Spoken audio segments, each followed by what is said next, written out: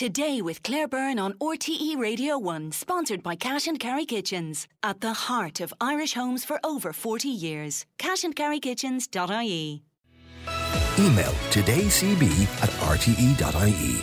Dr. David Nabarro, the former Special Envoy on COVID at the World Health Organization and founder and strategic director of the 4SD Foundation, thank you very much for being here in person. It's great to be seeing you live. Absolutely, because we had so many conversations about social distancing and masks and all of that. And we're going to come back to that. But I want to find out a little bit about you as you're here in person. Your own decision to become a medic, that followed on because your father was a doctor, is that right? It was very much in the family. I mean, in a way, I suppose it was almost predestined. But my approach to medicine was different from my father. He was a specialist doctor in London, and fairly quickly after I qualified, I found myself going international. I was working in Iraq and then in Nepal and East Africa and so on. And so I became an international medic, and then I shifted from that. And did he get to see you taking that path? Well, it was... At the beginning, he was a bit nervous and we had some tricky moments. Really? He then did manage to see me before he passed on. And I think he came a little bit to peace with my slightly different pathway from his. You mentioned Iraq. You were there in 2003 when the UN headquarters was bombed. You were in that building at that time. We'd just been doing some work with the various authorities in Iraq about reconstructing health services. Most amazing session. And we went across town to meet a guy who I knew, Sergio Vieiro de Mello, who was the special representative of the Secretary General. We'd met earlier that morning and I'd arranged that I'd go over and see him. It was about 4:25. And we were waiting to go and see him. And up in his room, and there was a terrible bang, and the whole place shook, and the ceiling fell down, and various other things. Unfortunately, he and people with him, including a close friend of mine called Nadia Yunus, perished in that bomb attack at 4:30 in that very, very difficult time in 2003. A terrifying experience, I can imagine. Yeah, it was. I want to say that the thing that most struck me then was that things just wouldn't be the same.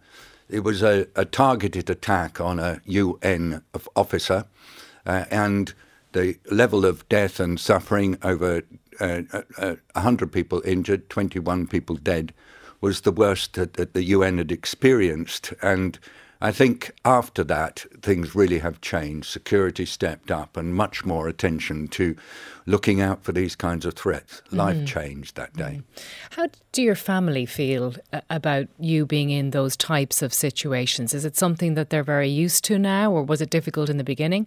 I think there have been moments when my family have worried about the kind of situations I get into, and certainly after that Baghdad moment, it was a tricky time, and we had to really renegotiate how I was living and working.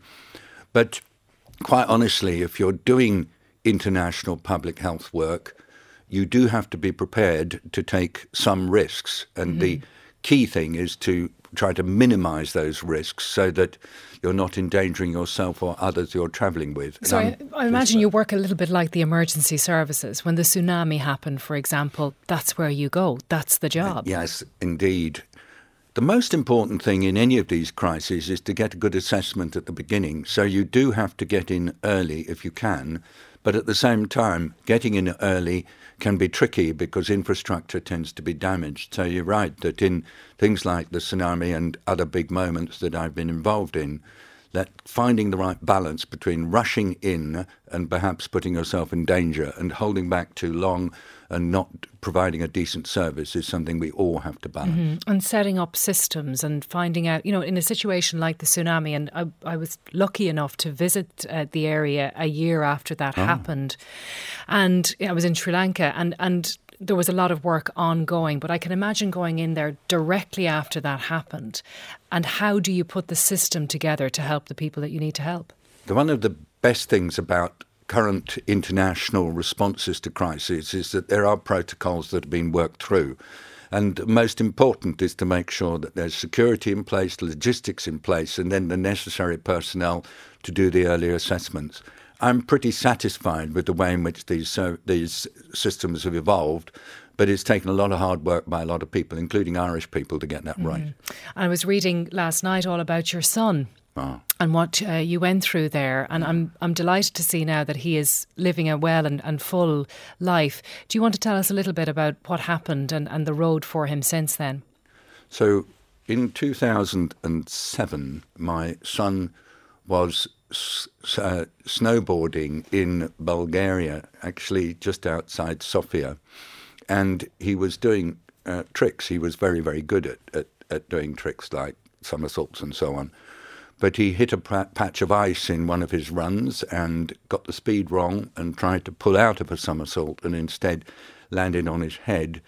And he actually did stop breathing on the side of the mountain, and it was the Bulgarian army surfboard team that were responsible for bringing him round. He had broken his neck at level C3. People who know about necks realise that cervical vertebrae, the C1s, are right up the top, and fairly early it became clear he couldn't move either his arms or his legs. This is a man of 21 at the time who was really very badly damaged. But what I have noticed over the years since then is that determination and focus have led him to be able to not only have a job, but to perform really well on developing new computer systems with a foundation. He's employed by Intel.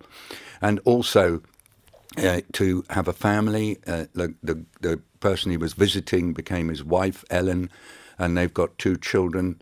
And I've watched him just become a very together living person. Sometimes I forget that he's disabled, but he cannot move his arms or his legs, and he has to move around in a wheelchair that he controls with his head. He's just come back from a visit to see his brother in Pattaya in southern Thailand, and I am constantly impressed by his strength and fortitude, even though I too, from time to time, find myself just feeling very sad for him because it's quite a struggle. Mm-hmm. Where were you when the accident happened? I was working in New York at the time. I had my role with the United Nations. I remember actually that day I was taking my children to Bronx Zoo, and we were in the zoo, and I got this phone call, and I then moved very quickly across to Europe. And my mind goes straight to that journey on the plane that you must have had, not in contact with anybody, and how that was for you, David. Very difficult, I can imagine. It was, though I must say that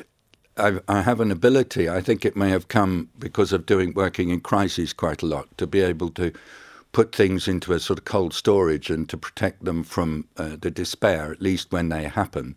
But one of the things that I noticed was that the younger children who I was with at Bronx Zoo were very quick. They said, "Will he be in a wheelchair?" I said, "Probably." And they said, "But he'll still be able to work and do other things." And I said, "Yes." And it was their ability to see the positive that really stuck with me after that. And you also learned a lot of lessons about how we as a society deal with disability. When I went to Dubai recently to a climate meeting, I noticed that they refer to disabled people as people of determination. And more I think that we need to understand that folk with disability are not unable to do stuff and not to be considered as second-class people, but just to be seen as people with different abilities that are expressed in different ways. And I've tried as best I can to understand that. Obviously, I have the same prejudices as everybody else, but that's what we need to remember. Disabled people are not people who are contributing less to society. They're not people who have different feelings. They have feelings like ours, ambitions like ours, and often can be given a lot more opportunity if we just take that extra bit of trouble to help them. Well, he does sound like an unstoppable force, though. He's totally force of nature. He lives a very full life. Yeah. He goes to raves, and he doesn't stay in an enclosure at the back. He goes right into the middle of the mosh pit if he possibly can. And I sometimes get super scared, but he's there dancing away. Good for him. Good for him. That's what we like to hear. You mentioned security and how things changed after that bomb that you experienced in Iraq. And it brings me really to talking to you about what's happening in the Middle East at the moment.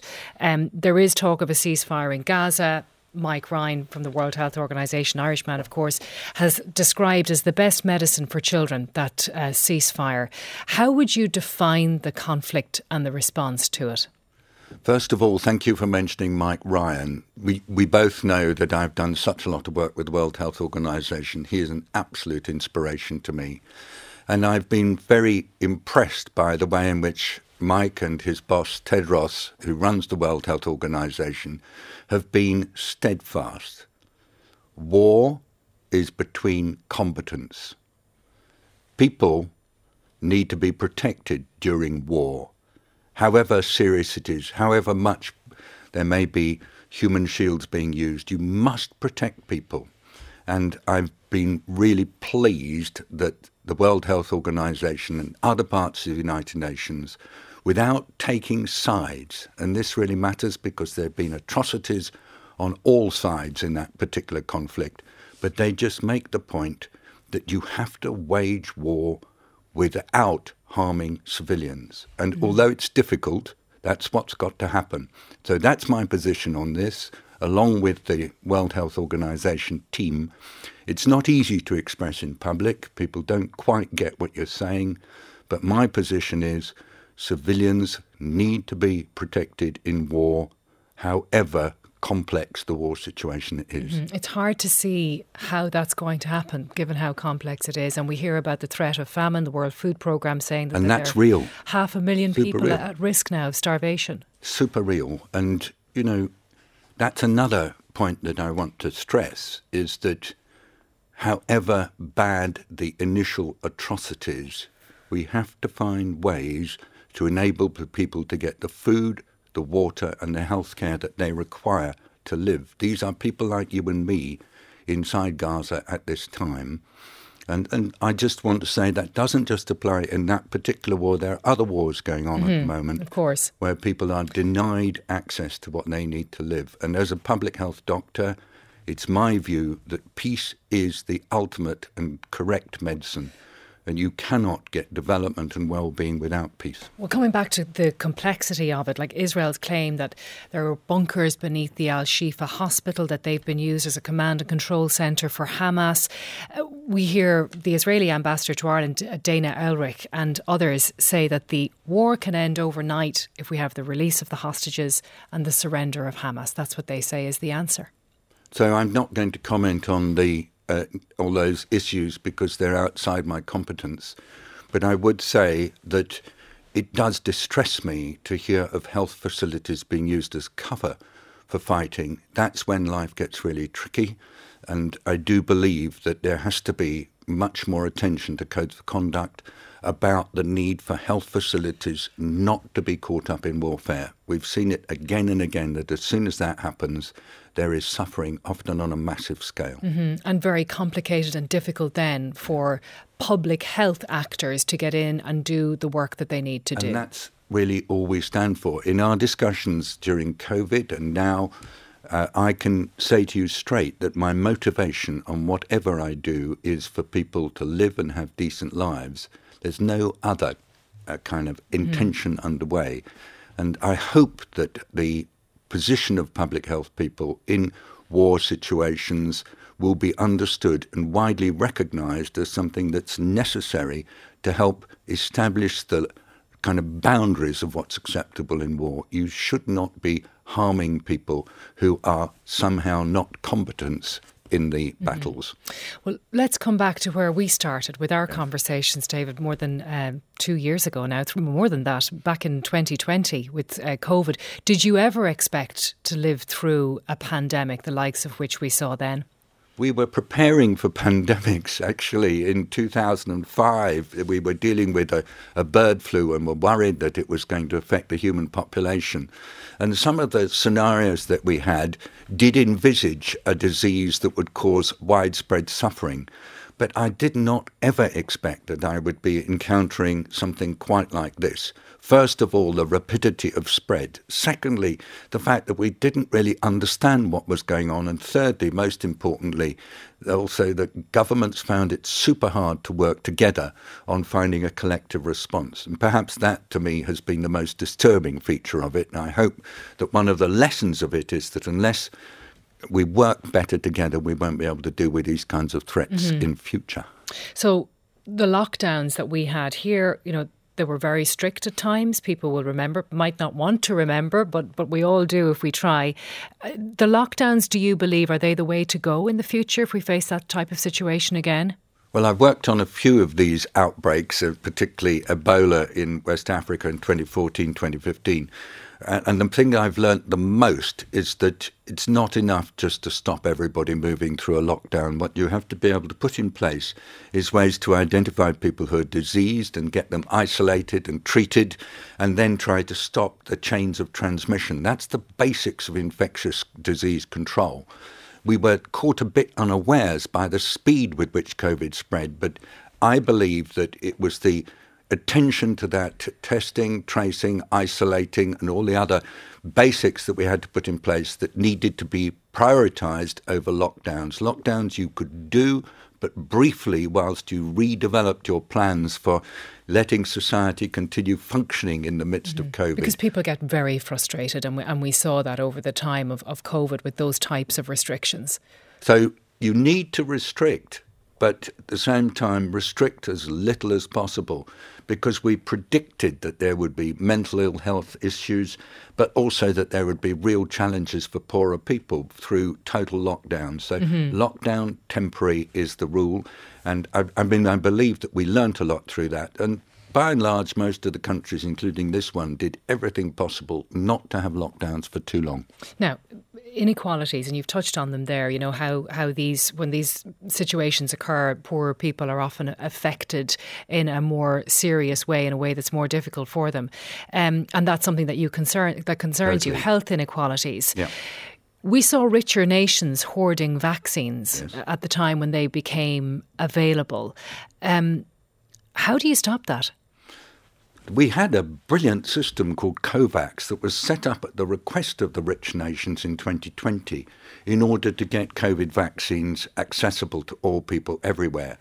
But when it came to the crunch at the end of 2020, beginning of 2021, it seemed to be necessary for leaders of a number of wealthy nations to have more vaccines in stock than they might actually need. We don't quite understand why that happened.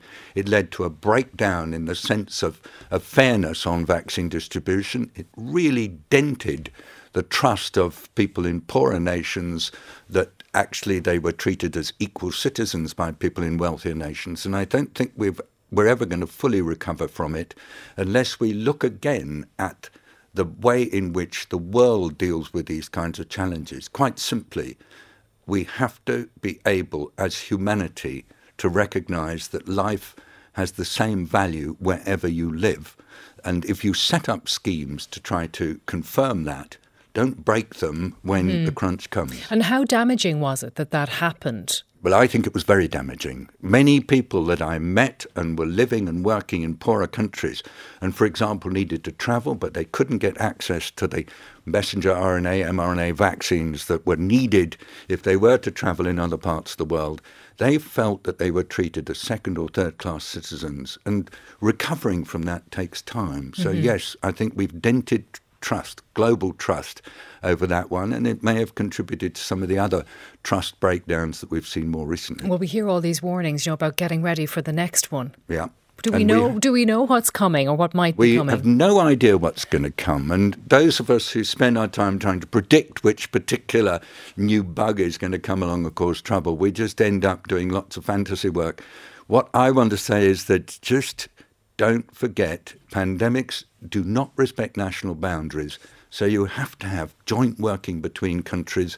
That means respecting the international mechanism that's been set up, the World Health Organization. It's a wonderful organization, 7,000 staff working incredibly hard, and try super hard not to break the world up into little compartments and say, we'll deal with this, but not that. That's where things go wrong. Now, this foundation you've set up, it's the 4SD Foundation. Yeah. It's in Geneva. You're the strategic director. You're here in Ireland to speak to the Institute of International and European Affairs about sustainable innovation in medicine. And you'll be touching on some of the things that we have discussed here today, developments in the coming years. So that audience, I hope, will be in for a very interesting discussion. But we're delighted that you took the time to come and see us here today. And it's lovely, as I said, to see you in person after all of those conversations we had over the COVID years, David. Thank you very much indeed. And today it will be about health, but it'll also be about food and food systems and food making sure that the food systems work well. There will be a bit of a focus also on the current challenges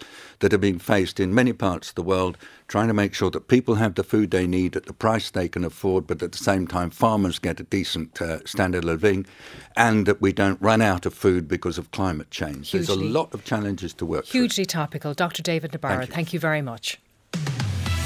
Text 51551 today with Claire Byrne on RTE Radio 1.